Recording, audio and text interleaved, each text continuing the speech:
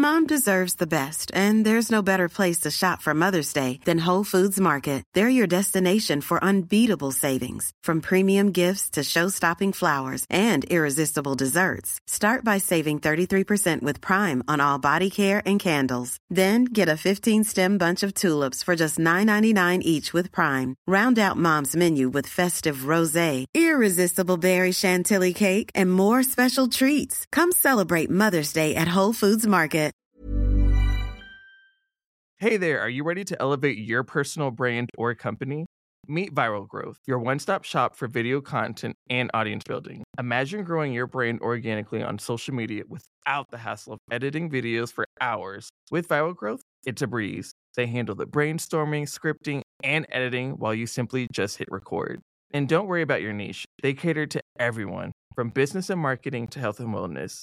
Are you ready to make waves in the social media realm? Visit viralgrowth.io and use code ADWEEK, that's ADWEEK, all lowercase, and get 10% off your plan.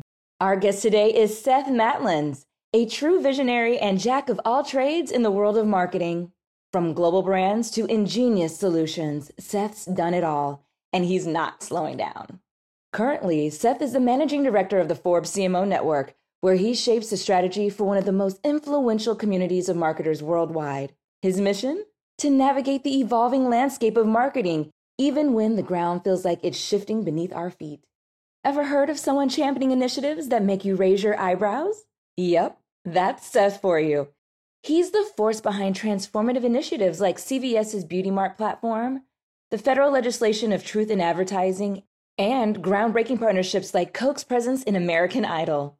Join us as Seth shares insights from his vast experience working at the intersection of creativity and strategy. As he says, the relationship between creators and marketers is a dynamic dance, blending imperfections with strengths to create something both familiar and new. Tune in what is guaranteed to be an extraordinary conversation with Seth Matlins as we venture deep into the heart of marketing's evolving journey. I'm very proud of what you're doing. Smile for 15 seconds out a day and make the world a better place. Welcome to Everything is Better with Creators, brought to you by Whaler. Join us as we dive into the latest trends, news, and strategies shaping the creator economy and learn how it's driving innovation and change. Each episode, we speak with the experts, creators, and business executives who are driving the future of marketing and commerce. So sit back, relax, and get ready to get smart fast. Welcome to the podcast, Seth Matlins. I'm so excited to see you. Welcome, welcome, welcome. Thank you. Could you tell us who you are and your title and what you're doing these days? I am Seth Matlins. Professionally speaking, I am currently the managing director of the Forbes CMO network. I am a career marketer. I've been with Forbes about 18 months, but have spent my career client-side, agency side, building brands and businesses. When we talk about you behind your back, we do say in kind words that you're the CMO consigliere these days because you're a practitioner and you have the ear and talk with marketers all the time. You're at Forbes, you guys are covering marketing, obviously other business, but you're covering marketing, you're giving awards, you're really paying attention. And it seems to be a bit of a blood sport out there in marketing. It's kind of ugly and frightening out there. Is it fear-based? Do you think that's the limitation? What are you seeing when, in your conversations with the world of senior marketers? Well, there's definitely a lot of fear, and it's not just in marketing, but I'll circle back to that. You use the word consigliere. Others say CMO whisperer. I reject it. I think that's a silly phrase. I reject it. And I think more to reality is I'm a CMO listener, which is I get to listen to their concerns, their wants, their needs, their hopes and fears. And as a practitioner, which is, all credit to Forbes for hiring a practitioner to run this part of the business, I can understand things differently than somebody who perhaps has just been writing about them as a journalist. But yeah, fear runs rampant with good reason. It's terrifying out there. I was scrolling earlier this morning. I saw some headline like U.S. health authorities, concerned about a fungus that is spreading across America. I'm like, you know, we live in a perpetual state of what next and what now. We lose sight of that emotional context in our day-to-day lives, in the lives of the people we work with, and very importantly, and I talk about this a lot, in the lives of the people we market and sell to. And I use marketing and selling interchangeably because a marketer's job is to sell. And yeah, fear is a great limitation. The reason the status quo persists in so many places where it is no longer useful, no longer productive, and that's not everywhere, by the way. Status quo isn't bad inherently, but there are so many places, sectors, industries, moments where it is unproductive, is because we're still very primitive. The architecture of our brains isn't that changed over thousands and thousands of years, and we're still primed to survive first, survival of the fittest. And if it is familiar, if it is the status quo, it did not kill me, literally, right? Like, oh, that dog didn't kill me. That lion killed Johnny. I'm going to stay away from the lion. And I think that's why the status quo persists, because we're like, if it didn't kill me, it's safe. I'm going to keep doing it, because that's just how we're primed, right? That's how we're built. But I would argue, and I know you know this, relentless adherence to a status quo is in fact killing a lot of brands and businesses and marketing campaigns and healthcare and on and on.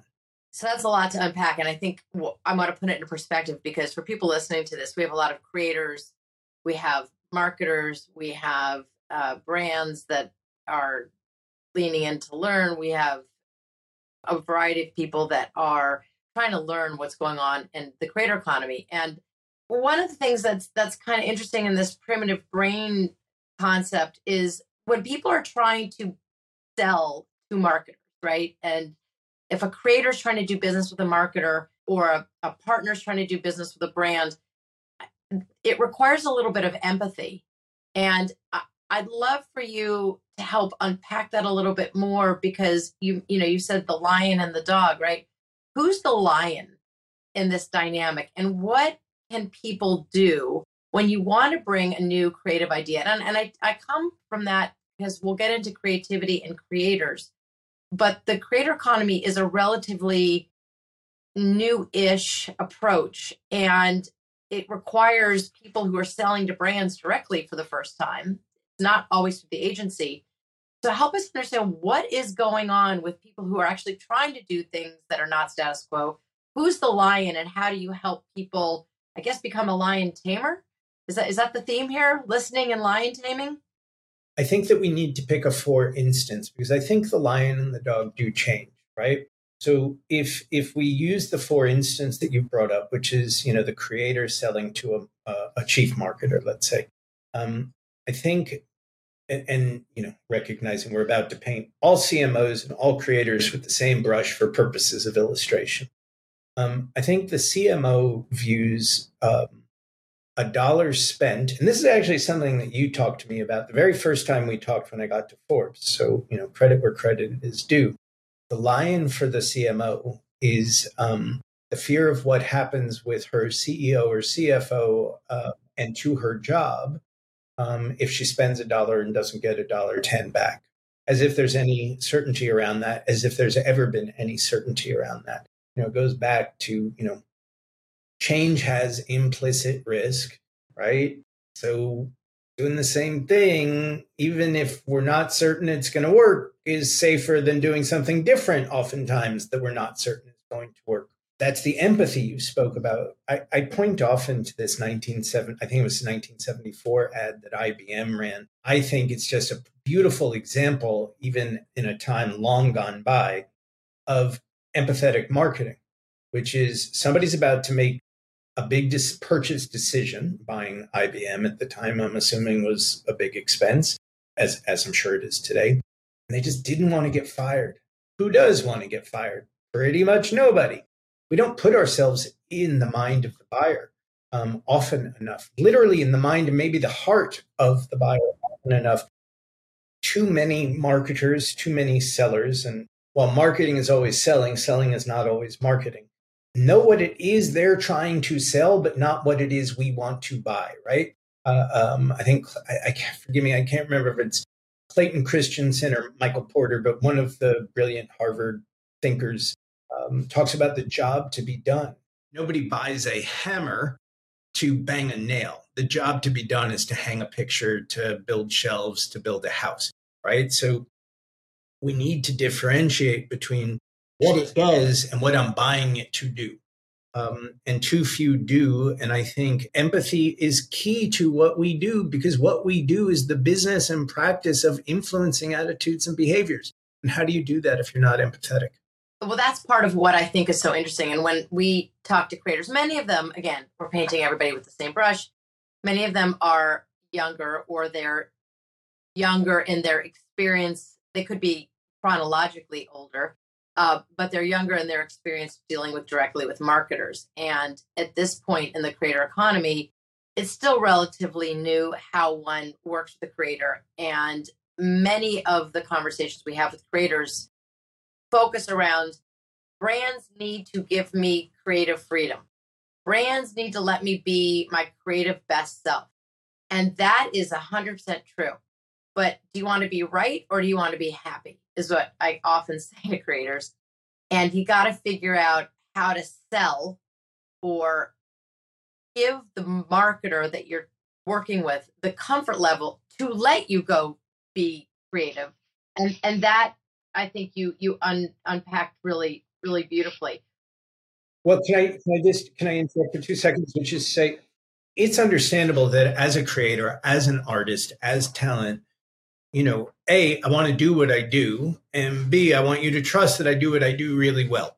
Otherwise, why are we talking? But similarly, the creator needs to understand that the marketer is not a benefactor, right? Who is, let me go fund your whims and ways, but let us come together to do what you do so that it serves what I need to do, the job to be done. The much reported give and take between Greta Gerwig and Mattel is a beautiful example, at least it seems superficially, of this, where, Mattel went beyond its comfort in certain situations for the Barbie movie to defer to Greta's creative judgment. And Greta sometimes had to defer her creative instincts to make sure it was working for Mattel. And whether that's a creator-client relationship or an agency-client relationship or two colleagues fighting it out for a good idea or in the development of a good idea, that trust and alignment around objective is essential. I want to dig into what something you just said. Fighting for the good idea, I think, is an art that's lost or is scary, because you go back to the fear idea. And I hadn't really thought about it that way, but there is a beautiful orchestration symphony when you can have two entities, and it could be multiple people in that. And it's okay to have a difference of opinion about a creative process. And the idea is generally going to be better. The output will be better if you have that give and take and that creative struggle. And I think that might be getting a little bit lost because of this. We're in our lizard brains right now out of fear. I mean, look, great art, great ideas are typically born out of a certain tension, right? I remember saying when I was head of strategy at Inside Endeavor's cultural marketing agency, saying to our chief creative officer, we're agreeing too much. It's making me uncomfortable, right? Because if we're agreeing, the idea is staying the way it is. It's not being given the chance to get any better. I was a failed entrepreneur. I remember when I, was kind of bringing the idea to people. I love it. It's great. I was like, that doesn't make it any better, right? Telling me you love it doesn't make the idea any better. While I may not agree with the disagreement, it at least forces me to consider. And yes, disagreement is productive disagreement, where the idea is what we're disagreeing about rather than disagreeing with each other. The expression of the idea, I think, is essential. And you've had quite a career. I'm going to call out a few things where I would say you disagreed with things. And I hadn't really thought about it that way, but you prevailed. So not only have you worked inside, Hollywood's two biggest companies, you work for CAA and Endeavor. There's a lot of disagreeing going on within them, between them.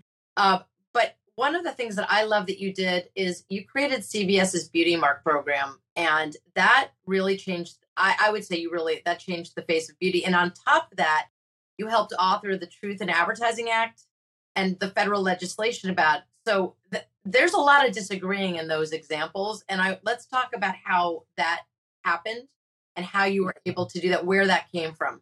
Well, the Truth in Advertising Act, which I'll explain in a second, preceded and became the CVS Beauty Mark. But by the way, Norman DeGreve was CMO at CVS when he bought the idea and executed it, just became the CMO at General Motors last week.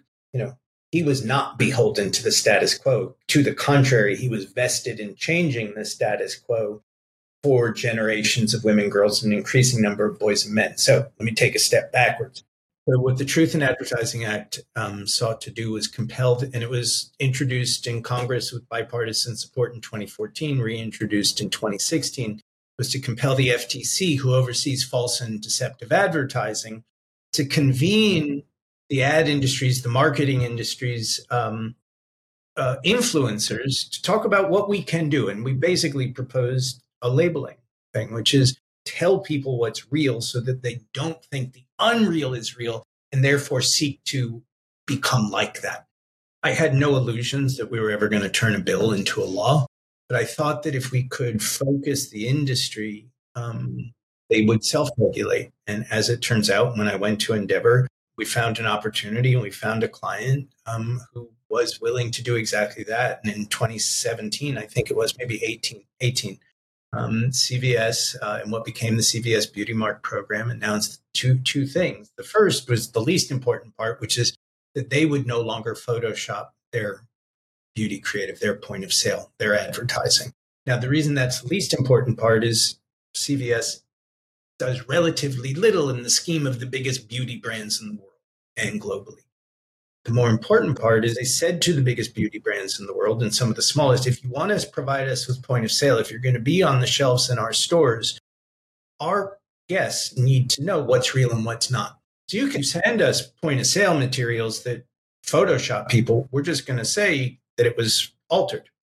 But if you send us materials that aren't Photoshopped, the human form, we will say it's beauty unaltered. That became the Beauty Mark. So if you go into pretty much any CVS in the world, or in the United States rather, and walk through their beauty aisle, you'll find this Beauty Mark on almost everything. And they have literally helped to change the face of beauty. And Procter has subsequently made commitments. Unilever has subsequently made commitments.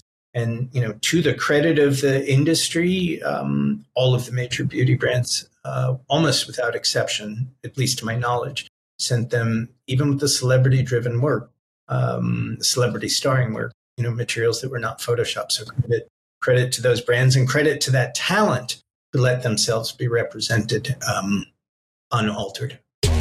Hey, hang tight. We're not going anywhere. Our Everything is Better with Creators podcast will be right back after a word from our sponsors.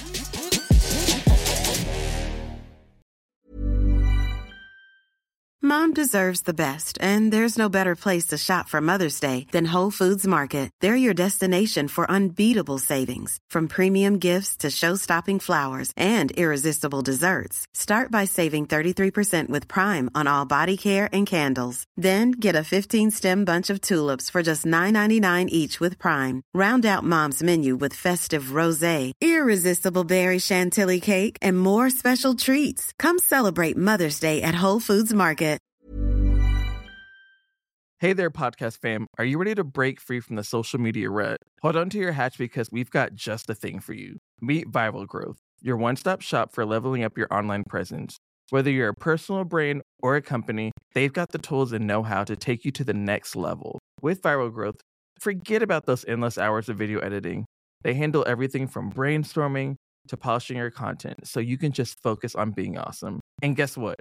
We're hooking you up with a sweet deal. Use code ADWEEK for 10% off when you sign up. Ready to take your social media game to the next level? Head on over to viralgrowth.io and let's turn those digital dreams into a reality. That's the get ready with me. That's the sort of the du jour. That is what is working right now. not only in beauty, although they've been like the OG in the space of creators and really showing that and moving from that polished perfection of the TV ad to getting real and disagreeing, again, that theme with what was expected. Some of the earliest creators who were the YouTubers, and what the YouTubers showed the world was that popularity wasn't going to be despite your flaws, but oftentimes because of them, because of your imperfections, because you put your humanity, your vulnerability, your struggles on display. That was why we were relating to those personalities, and change begat more change. But that creative approach now that we're seeing work, whether it's Grimace, and you've got campaigns where creators are showing themselves, as they really are, that's working.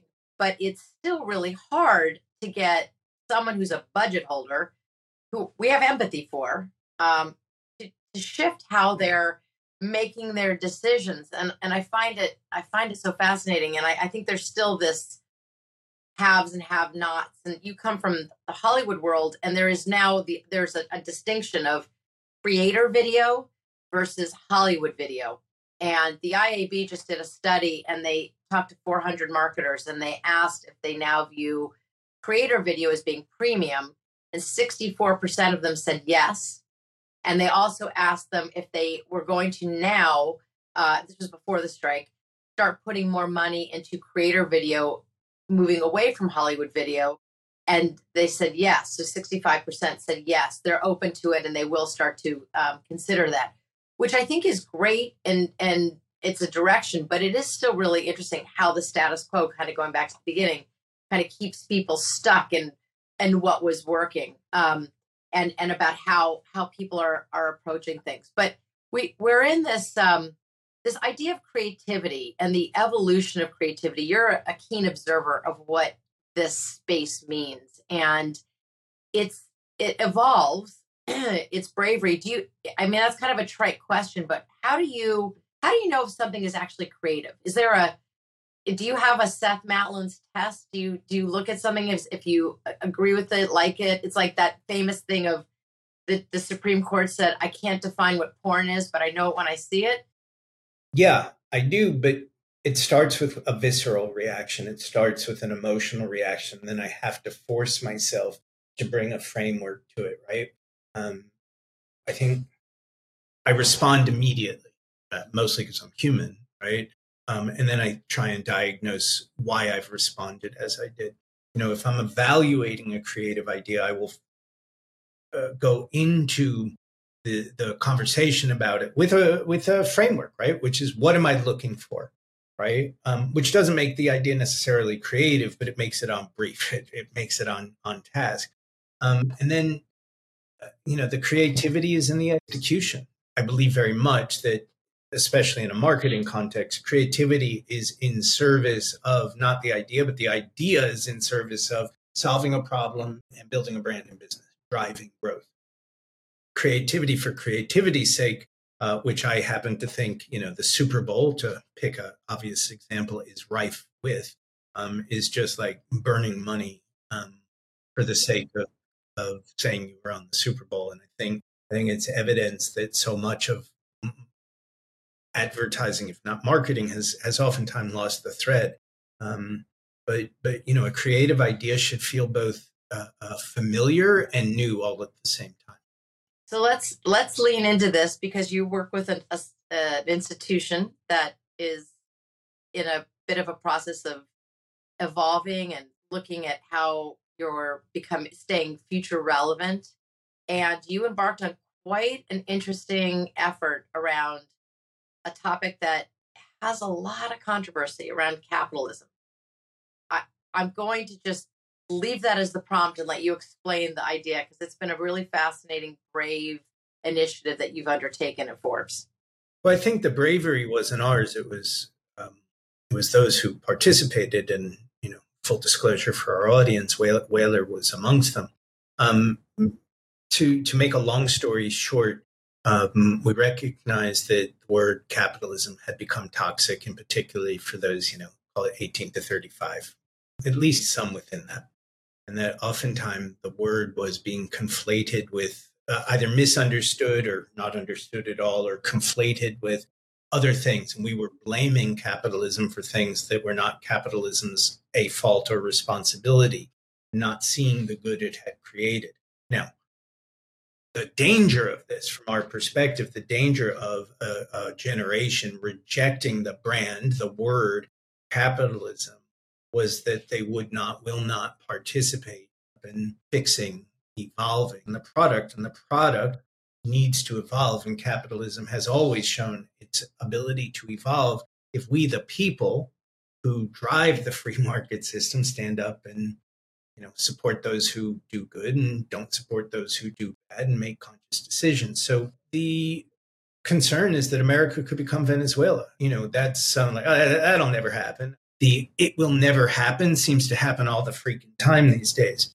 But we're all in this together because capitalism's imperfections have never been more starkly illustrated or on more vivid display than over the past few years.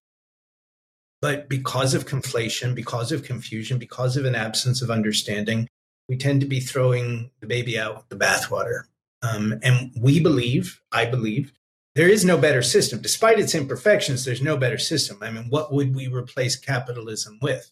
And it's just a framework, right? How we activate it, how we express it, how we operate within it. It's typically driven by human behavior. That's not capitalism, it's human. So concerned that we could become Venezuela, concerned that too many were going to abandon the system and not help to make it better, we set out to create a bit of a narrative intervention in the conversation that surrounds it, which, as you all pointed out, is largely a monologue that's either hate or like. Yeah, again, no disagreement. You can't disagree. It's bifurcated. And the fact of the matter is, it isn't. It can get better. It must get better. It must evolve. But unless we participate, its evolution, and it's bound to evolve, will be driven by perhaps those we don't agree with. And it may become more so rather than a still more perfect version of its imperfect self, just like democracy, just like America, just like each of us. And so we put out an RFP, request for proposal, to a handful of agencies last fall. And Whaler was amongst those who participated. And our ask was get people to kind of, we took it to the emotional reaction. What do we want people to think? Oh, I didn't think about it that way. But, big challenge. How do you create a narrative intervention around capitalism while dealing with confirmation bias when the word is so toxic? This is not a Forbes branded campaign. We're like the ad council here. We're just catalyzing the conversation. Some extraordinary work, we think, from Goodby Silverstein and Partners launches on Forbes, I think next week. And maybe even some work from you all that we're super excited about.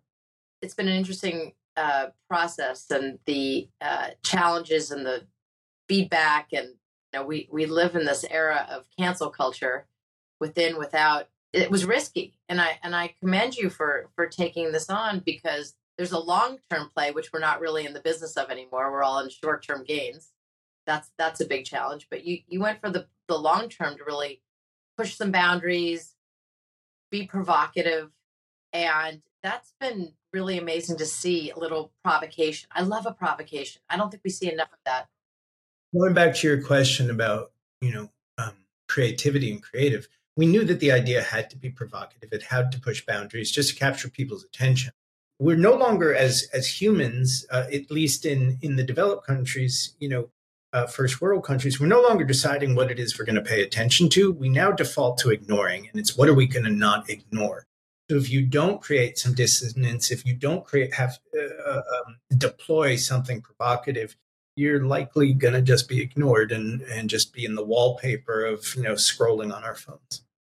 Well, it kind of goes back to your primitive brain, right? This is a through line that I did not anticipate, but it's true. And your primitive brain is really what we're all trying to engage and try to capture, because it's a feeling. I'm just looking on my phone now for something I saw. I took a screenshot of it. I hope I can find it. Otherwise, I'm going to attempt to remember it. it's a Daniel Kahneman, who wrote Thinking Fast, Thinking Slow quote that I saw last week. Thinking is to humans as swimming is to cats. They can do it, but they prefer not to. Is that as a parent, an employer, or as a marketer? You just said that. As all of the above, again, I'm quoting, we are assaulted literally and metaphorically by things asking for, begging for, clamoring for our attention. We cannot process them all, which is why subconscious is so important in marketing. If we don't have to, and we make something like 30,000 decisions each of us a day, most of them, almost entirely, all of them, subconsciously. Should I go right? Should I go left? Should I wear this? Should I wear that? We can't think through everything. We would rather not think, and at least actively. And it's going back to empathy. We have to understand that context, that mindset, because I don't care what you're selling, what you're marketing, that's the context and mindset you're marketing to. It's so true. And I think where we're seeing in terms of just like, I'll go from the lofty, strategic, esoteric conversation, which I love, to a little bit more of a nuts and bolts. Part of what we're seeing with younger people and how they're consuming content is they prefer just to scroll, because you don't even have to make a choice. You just sit there. And yes, it does. And I'm a huge fan of this part of it. When you're watching something on TikTok, you're connected to a community as opposed to just watching a show. Although we could argue that there are communities around fandoms and all those things. But the path of least resistance sometimes is what we're dealing with. And as marketers, it's pretty challenging to recognize that there are behavior changes that we have to adapt to in this, this gauntlet of change and fear and obstacles. It's pretty scary out there. It's terrifying for all of us. And I think to a point you just made, and back to capitalism and the challenge that we face, is it's much easier. It's not easy, but it's much easier to create a perception than change a perception. And we now have to change a perception that surrounds capitalism, whether it's right or wrong in whole or part, lest the consequences that we think are real. You've heard me say it. CMO marketers have the single hardest job in business today, full stop, bar none. And I include the CEO in that, and I don't think the CEO's job is easy. Yeah, no, you think about it, you think, okay, would you tell your kids to go into this business? That's what I like to ask. But you've got kids, would you tell them to go into this business? I don't say this flippantly. I don't tell my kids much. I try and give them options and information. But if I were to answer your question, no. Elements of this business, certainly elements of capitalism, but traditional marketing, it's not for the weak stomach. That is for sure. Okay, so let's flip, and then I'll let you go back to your regular life. What's something that you're seeing out there that you're excited about that actually makes you feel either in business or in the world, and is that you're optimistic about these? Oh my God, I can't believe that happened, or that's such a great idea. Like, I'll tell you something that I saw because it was recent. It's called Talk to Me. It's an A24, movie that they bought at Sundance, and these guys they were YouTubers. They are YouTubers, and they honed their craft for years and years and years. They're Australian, and they self-funded this film. It was a Sundance darling, and it's just got launched, or it's just out in theaters, and it's doing really well. It's in the horror genre. But what was interesting, and I thought it was so great, what was interesting about it is that it's not about their audience of YouTube fans following them to the screen. It was that YouTube was their creative playground. It was their place where they learned, almost like where people used to do commercials and then go into TV, or they did writing, like Andy Warhol wrote advertising, and then all those things. That was their 10,000 hours, and I love that there's starting to be this work that you're starting to see with people that come from non-traditional places. So that to me was optimistic. So, but I asked you the question. Well, first, just A24, like, what an extraordinary job they're doing, building even if not by design, building a brand where few have succeeded, which is to say in content creation. But it also would be remiss not to pour one out and reflect real sadness for Angus Cloud, who was part of A24's euphoria. I have a slightly, I don't know if it's different or generic, but I will tell you that nothing makes me more optimistic than the altruistic, inherently, implicitly altruistic or we-minded generation that my kids are a part of. I'm horrified by the world that they're being left and inheriting, but they are smarter than, more insightful than, more caring and empathetic than any generation in the history of generations.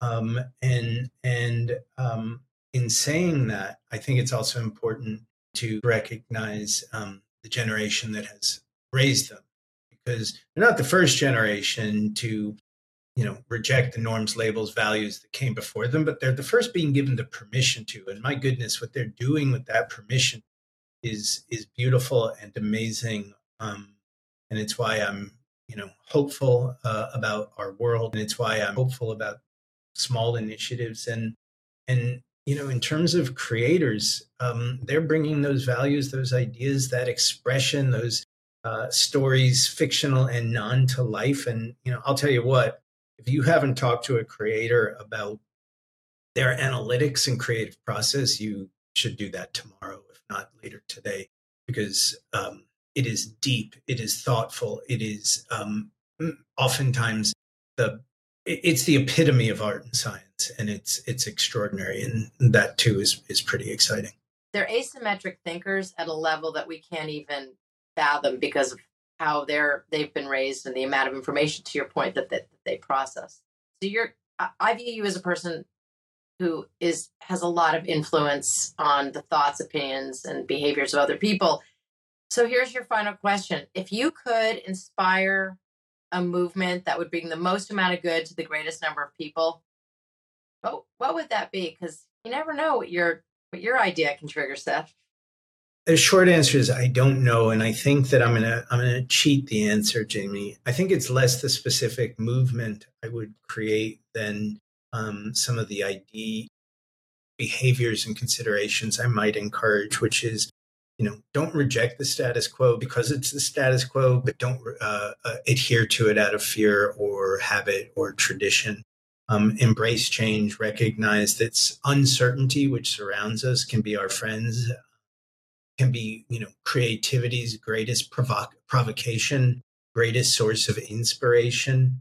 That said, to bring it full circle, I am literally vested in the evolution of capitalism to one that is more representative, one that is more inclusive, one that lifts still more people out of poverty, out of circumstance, that drives more innovation, that makes the world we live in collectively and individually better. So I suppose that would be the movement. If anybody can do it, you can, because you are the bravest marketer that I really know. And I love that you are willing to get into the ring and tame the lions, and fight the fight and jump through fire and do all those things in service of a great idea. Well, that's very nice of you to say. I know many braver marketers, but I'll take it. So, my friend, the CMO listener, I will change. I will start calling you that. Thank you for your time. Really, just always great to see you, and thank you for sharing your wisdom. Oh my goodness, thank you for having me. It was, I adore you. Thanks, Seth. Everything is Better with Creators is honored to be a part of the Adweek Podcast Network and Acast Creator Network, and we are grateful for your support. If you enjoyed the show, hit that subscribe button, and if you have a moment, we'd appreciate a rating and review.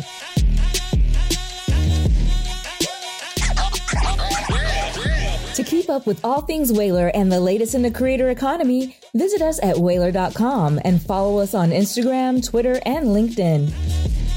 This is Ashley Rudder signing off for now. We'll catch you next time with another episode of Everything is Better with Creators, powered by Whalar. Thanks for tuning in. Hey there, are you ready to elevate your personal brand or company? Meet Viral Growth, your one-stop shop for video content and audience building. Imagine growing your brand organically on social media without the hassle of editing videos for hours. With Viral Growth, it's a breeze. They handle the brainstorming, scripting, and editing while you simply just hit record. And don't worry about your niche. They cater to everyone, from business and marketing to health and wellness. Are you ready to make waves in the social media realm? Visit viralgrowth.io and use code ADWEEK, that's ADWEEK, all lowercase, and get 10% off your plan. Mom deserves the best, and there's no better place to shop for Mother's Day than Whole Foods Market. They're your destination for unbeatable savings, from premium gifts to show-stopping flowers and irresistible desserts. Start by saving 33% with Prime on all body care and candles. Then get a 15-stem bunch of tulips for just $9.99 each with Prime. Round out Mom's menu with festive rosé, irresistible berry chantilly cake, and more special treats. Come celebrate Mother's Day at Whole Foods Market. Planning for your next trip? Elevate your travel style with Quince. Quince has all the jet-setting essentials you'll want for your next getaway, like European linen, premium luggage options, buttery soft Italian leather bags, and so much more. And is all priced at 50 to 80% less than similar brands. Plus, Quince only works with factories that use safe and ethical manufacturing practices. Pack your bags with high-quality essentials you'll be wearing for vacations to come with Quince. Go to quince.com/pack for free shipping and 365-day returns.